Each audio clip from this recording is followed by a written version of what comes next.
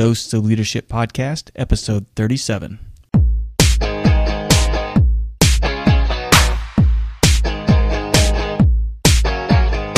Welcome to another episode of the Dose of Leadership Podcast, the show that brings you inspiring and educational interviews with today's most relevant and motivating leaders. Each episode is dedicated to highlight real-life leadership and influence experts who dedicate their lives to the pursuit of the truth, common sense, and courageous leadership.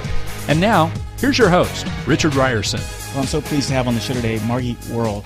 She's a Forbes columnist, a best-selling author, and a media commentator. She's internationally recognized as one of the top thought leaders in the world in human potential, and she's very passionate about challenging people to live and lead with greater courage. She's got a background in business, psychology, and coaching, and she's got a lot of diverse personal experiences, and she likes to support individuals and organizations globally to help them expand their vision, engage in bigger conversations, and make a more meaningful contribution. Some of her clients include Hitachi, United Healthcare, NASA, British Telecom, ExxonMobil, Best Buy, and Wells Fargo Bank.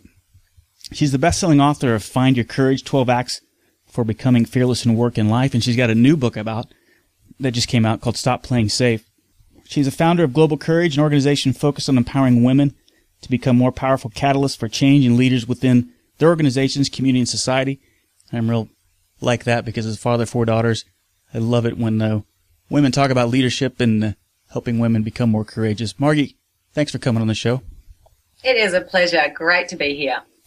So let's talk about courage. I've been kind of on this courage kick for this last month, and as I was telling you in the pre-interview, a lot of my about a year ago, I started talking about courageous authenticity. I think it's really lacking in today's society, in a lot of the business, in my experience anyway, just this need and this hunger for authentic conversations. So a lot of your book and a lot of what I've watched some of your interviews, you really nail the head on when it talks about courageous authenticity. So how did you get passionate about that? Let's talk about that.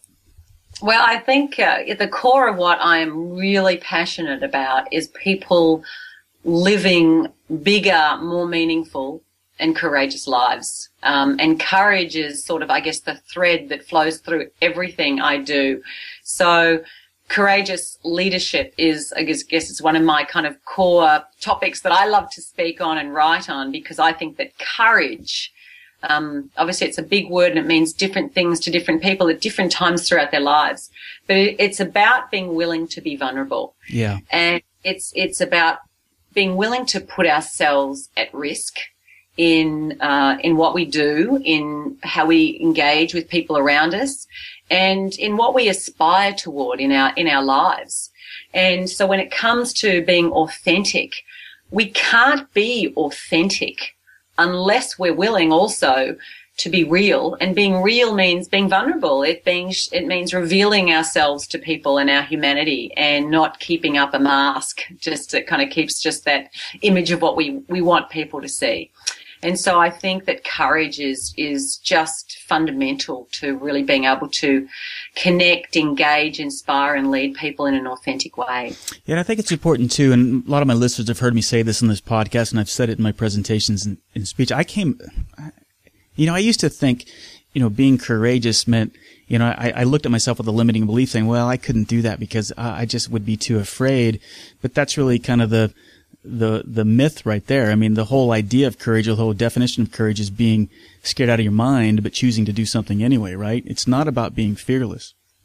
Absolutely. That's correct. I think too often we think that we have to feel courageous or brave or fearless before we act with courage. But courage is actually a skill that can be learned. And while we're all wired differently, some people are naturally, I have 4 children myself, and my 4th child, he is just a little, he's a little daredevil. Mm-hmm. He'll send me grey yet. And, isn't as cautious as, say, my 3rd child. And so some might say, well, it's okay for him. I'm not like that. And we look around at other people who are being bold and we go, well, I'm not like that. I'm more cautious. I'm more risk averse. I'm not as confident. I'm just naturally timid. But that doesn't mean we don't have the ability to act courageously. Mm-hmm. It's my experience, and certainly I've written a lot about this, particularly in my new book, Stop Playing Safe, that when we act with courage, when we step outside our comfort zone, we build our confidence at doing so again and again. We become more courageous. So courage begets courage. And in the realm of leadership, for those who aspire to being really great leaders that really impact change in really meaningful ways with the people they work with in their careers, business, and throughout life, waiting for courage, waiting till you feel brave to set the big vision, to engage in the difficult conversation, to rally people around and say, this is what we want to work toward, or to hold people accountable. If we're going to be waiting a long time, we may well. We need to just say, this is what it is that inspires me. This is what feels right. And I need to just step into it and step toward that, knowing that whatever happens, I have the resources that I need inside me to handle it.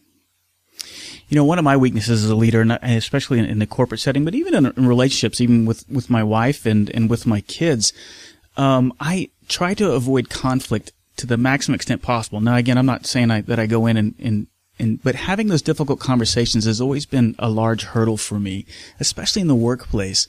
And I've come to find out, and there's a great passage in your new book, or there's a great part in the chapter where you talk about those difficult conversations, that it is, when you really play it safe, it's really, how did you phrase it? It's more expensive to really play it safe than just, getting up front and getting out of the open, right? Yeah, absolutely. What doesn't get talked out gets acted out. And it gets acted out in snide remarks and innuendos. And in a workplace with lower productivity, higher absenteeism, and ultimately someone saying, that's it, I'm out of here, or that's it, you're sacked.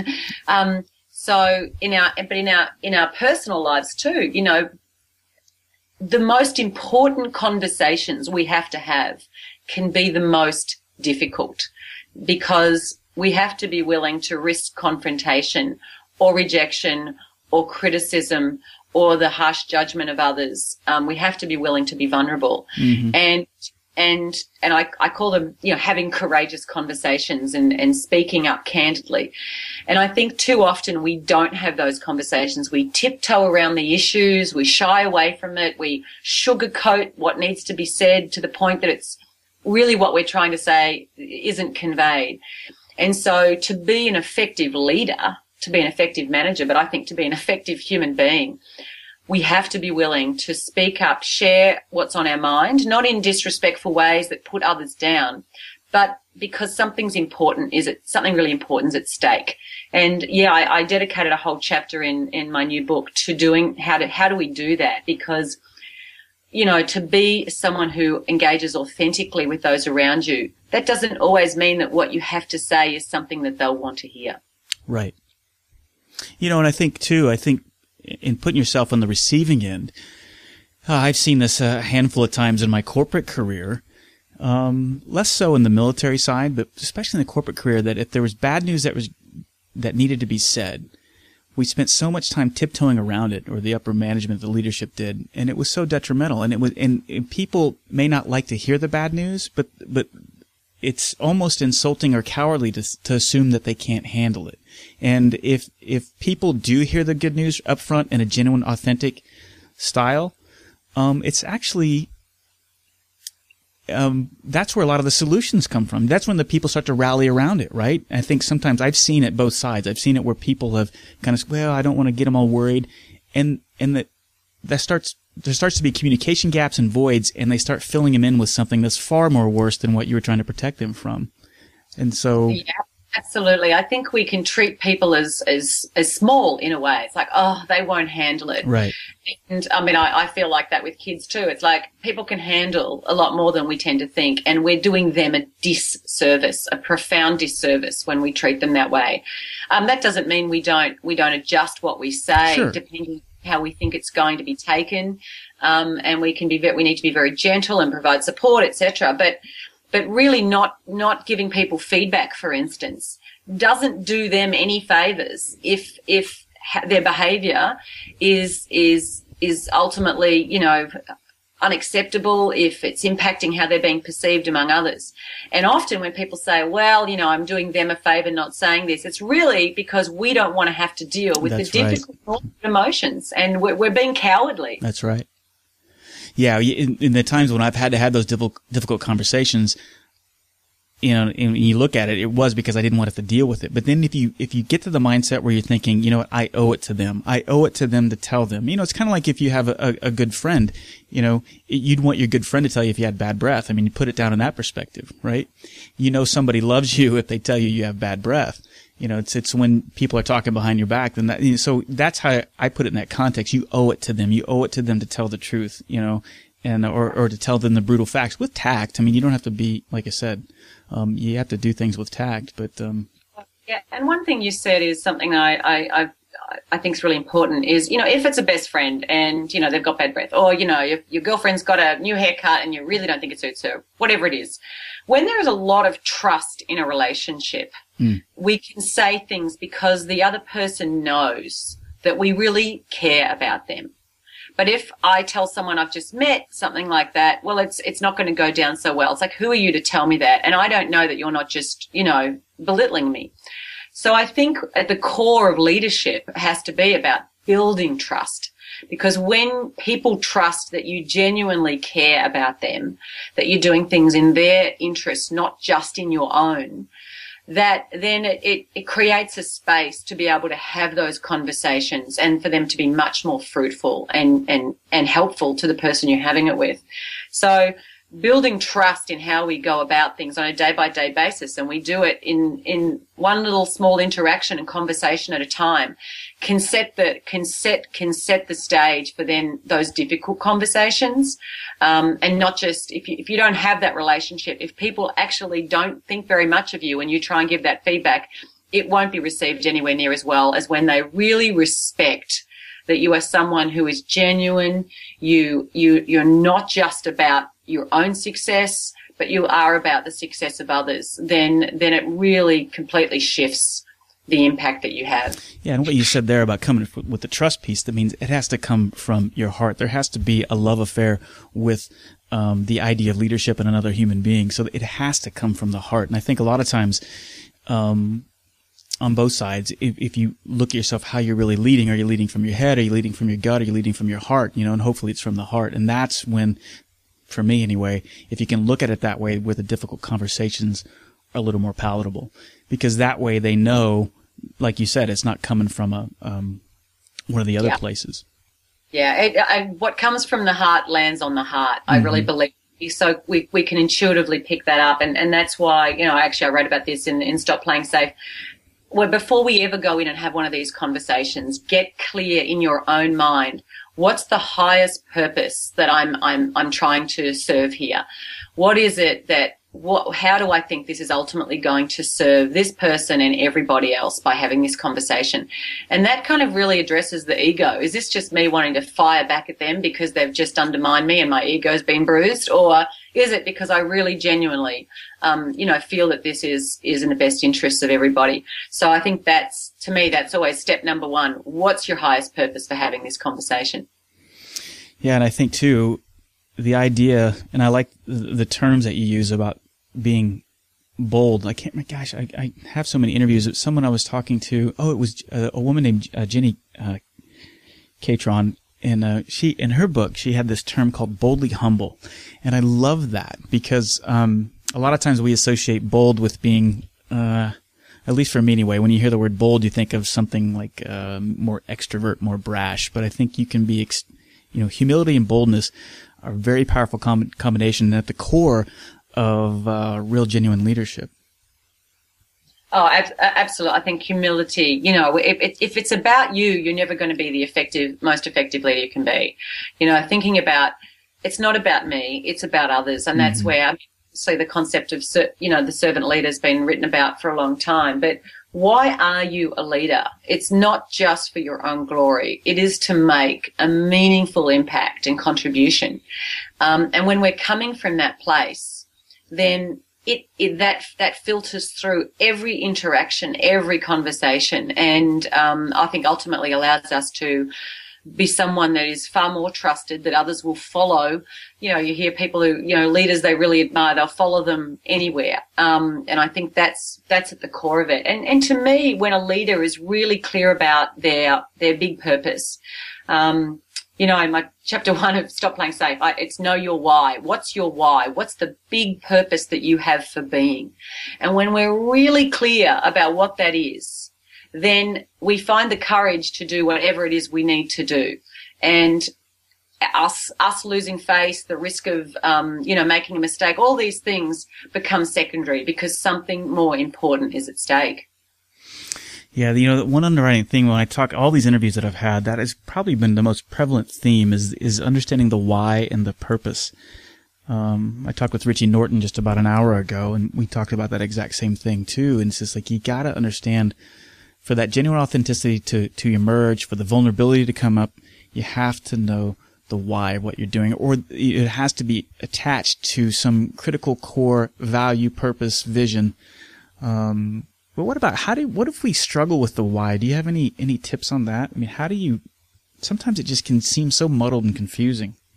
Yeah, look, absolutely. I think one of the biggest quests every human being has is to figure out our why. And I think, you know, some people, it's very clear from an early age, and that's nearly always because they've faced, a really profound adversity at an early age. They've been faced with, extraordinary injustice, or they've had to deal with something that's been, you know, really, really difficult to deal with. And so that's been a clear thing that now they know, this is why I'm on earth. I'm here to right this wrong.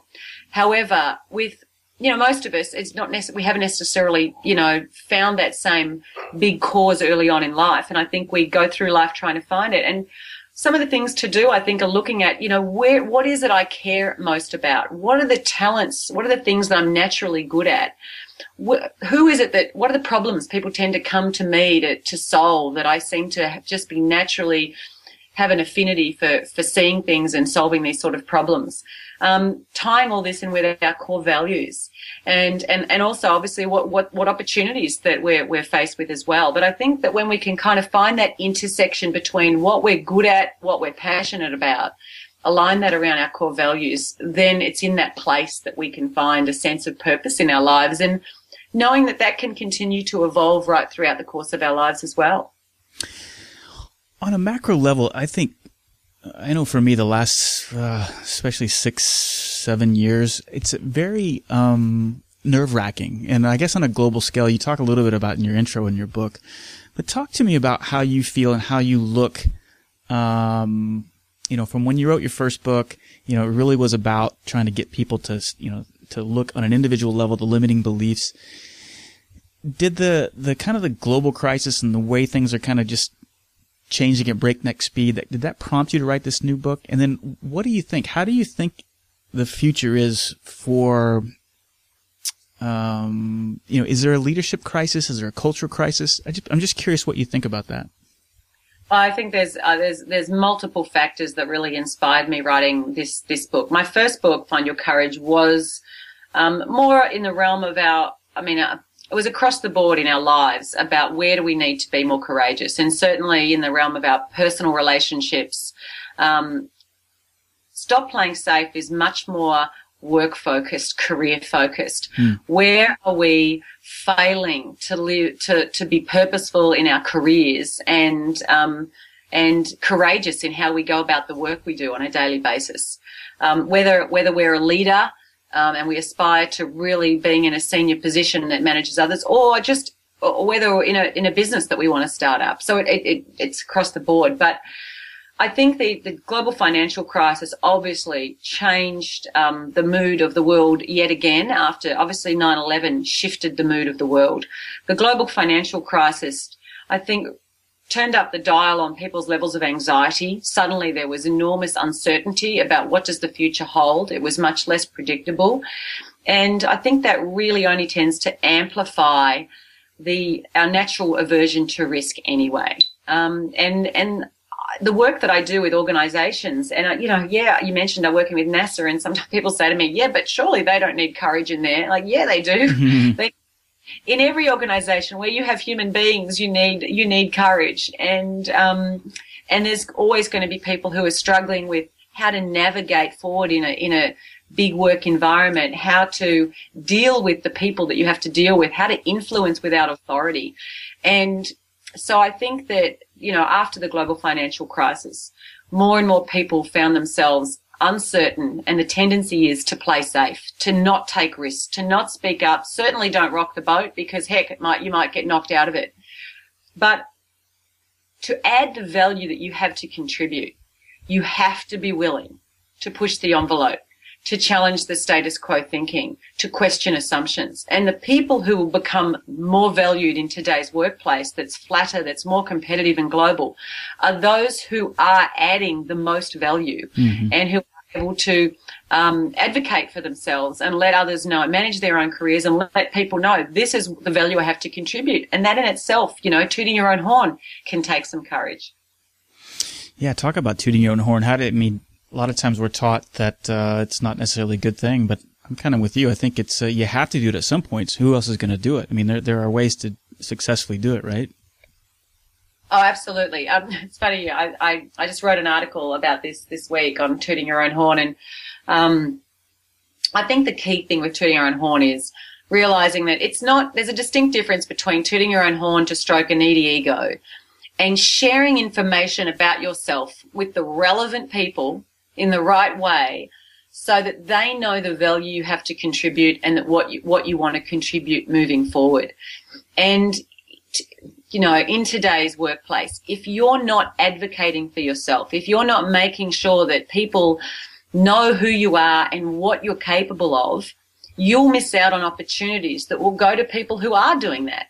There's obviously HR no longer has a career map for everybody, and if they ever did, and with so much turnover, people don't have a boss for 12, 15 years. They're moving all the time. We have to be constantly educating people about who we are and building our personal brand in our professional brand, our leadership brand in our jobs, in our careers, in our industry. So I think this idea, humility is a virtue, but false humility can leave you languishing. So we've got to be really careful not to think that, people who are humble don't toot their own horn. People who are humble also, if they have a strong sense of purpose, know they need to get out of their own way and share with people information about what they've done, what they can do, so to people who can help open doors for them to do more of it. What I love about your stuff, and I love about your message and your book, is that you really get at the core of tapping into our limiting beliefs. I think all of us, and I've said this, but, and I say it in my speeches, I say it too when I've been in leadership positions of people, but I'm guilty of it too, that we're far more capable than we give ourselves credit for. And I think the thing that gets me excited and I love about your stuff is that you really get to, that seems to be what's driving you, is that you try to want to get the most out of everybody. Now, everybody, it's not about, getting the C-level office or the corner office, but it's about tapping the leadership potential in everybody, right? Oh, absolutely. I mean, to me, all leadership begins with self-leadership, and you certainly don't need a title right to be a leader. And, it's another way of sort of lens of talking about what I do is about having people own their own power to affect change in the world, but it starts by affecting change in ourselves. And so it doesn't matter if it's the guy in security or the woman, in the reception desk or the admin or whatever. Are you living your life powerfully? Are you owning your ability to affect change? And are you feeling like your life matters? What you do matters. And I really believe that everybody who goes to work should go to work knowing that what they do matters, and how they do it, the spirit that they bring to what they do matters even more. Yeah, and I wish more leaders that have the title would put all their energy into extracting that out of their individuals, or creating an environment that would let that flourish. Because that's when the creativity, that's when the amazing thing happens. That's when the solution that saves all the money, or that's what gets me excited. And that's what I love about your message. In these last minutes, let's talk about, I've talked to a handful of women leaders on the show, I saw an interview that you did with a local, I forget, it was on YouTube, a local, but I love what you were saying. And again, I know as a father, 4 daughters, and I always, and struggling and trying to get, and I don't know where they get it. I don't know if it's from school or there just seems to be this and I don't have boys, so I'd be curious to see what it's like to have from your perspective with the boys that you have. But there just seems to be this, almost inherent limiting belief about themselves.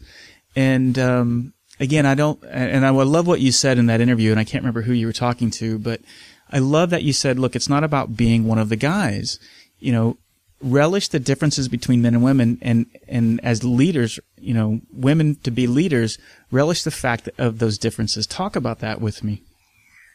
Yeah, absolutely. I do speak a lot on women's leadership, and I guess as a woman, I understand that. My belief is that we women have a tendency to second guess and underestimate ourselves more so than men. Now, I can get in trouble for saying that. It's obviously a generalization, but that's my experience. And I think that women make great leaders. Mm-hmm. We are naturally empathetic and perceptive. We're great at being able to collaborate and bring a group of people with divergent opinions, together. But too often we undermine ourselves, I believe, from being able to make the difference that we have the potential to make by underestimating ourselves. And I really think that it isn't about being more like a man. If God wanted us to be like men, he'd have made us like men. We bring different things to the table. And I think together when, in any organization, when you have a group of men and women sitting around a decision-making table, there's lots of research that shows the quality of the decisions are better, and organizations with more women in their senior ranks are more profitable. So women bring different perspectives. But I really believe, and to any women that are listening to this, we are capable, much more than we think. And what we have to contribute, it may be different to what men have to contribute sometimes, but it's no less valuable. And we shouldn't be comparing ourselves all the time because it just often undermines us. But just focusing in on what it is that you're good at and do it well and do it boldly. Yeah, I love that. And I'd agree with you. I think, coming from the Marine Corps, and I was at a time in the aviation side, we didn't have any women in the squadrons, and then coming out, and I've 12 years in the corporate side, and I've worked in some organizations at some very positive role models, both men and women. But I would agree with you when you have the women who are great leaders in that role. It seemed, I don't know, it just seemed, and you had that right mix. I agree with you. The decision making, it was more. I don't know. There was just something about it, and when you said it, it just made me think about that. It's true. I don't know. I love what you say about that. And again, as having father of 4 daughters, I'm always trying to get them to understand that they're more capable of what they believe at this point. But I don't know. I don't know if it's something from school or what. I don't know where it comes from. Yeah, well, the women don't have as many role models. I wrote a Forbes column yesterday on Margaret Thatcher. Oh, yeah.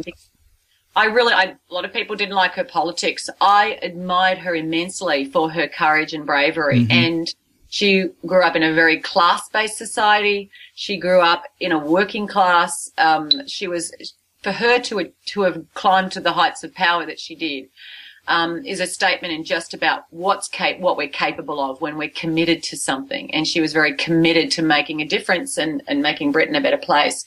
And I think for all of us, not all of us are wired like Margaret Thatcher, but for me as a parent with 4 kids myself, I'm constantly, even little things, getting kids to do things a bit outside their comfort zone. My kids walk to and from school, and and some of their friends aren't allowed to, and I don't think, I assess that it's not unsafe for them to do so. And for them, it's sort of like, well, we walk to school and other kids don't. And I think ultimately those little things, not everyone's in a position for kids to walk to school, clearly, but sometimes those little things can help build confidence over time, and build resilience, having kids deal with making their own mistakes and having to clean it up and get over it and learn that our mistakes, setbacks and failures don't define us. And I think, from a young age as parents, we can help to cultivate a culture of courage in our own homes, just like leaders can do in an organization, and help to raise kids who are confident in their ability to take on challenges that are bigger than them. Well, Margie, I'm a big fan. I mean, I love your blogs, I love your writing, I love the books. Where can they find you?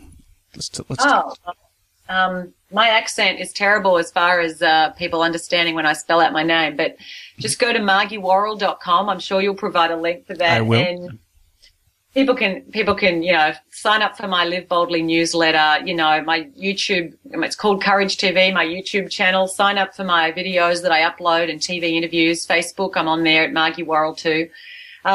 Likewise, Find Your Courage and Stop Playing Safe are both available on Amazon. And, Amazon have got some special double deal going at the moment, so I think you can pick them both up for a song. Awesome.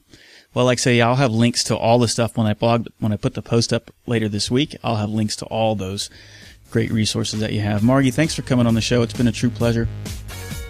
My pleasure. Great to talk to you. See you. Richard invites you to become a part of the Dose of Leadership community. Visit doseofleadership.com and sign up to receive his free Common Sense Leadership ebook, a guide that highlights how all of us can learn to become calm, confident, consistent, and courageous in all aspects of our lives. Richard is also available as a speaker for your next event. Richard specializes in practical leadership and change management. He has a philosophy of inspiring everyone to think and act like a leader, which is based on timeless natural principles and common sense. You can get more info by visiting doseofleadership.com.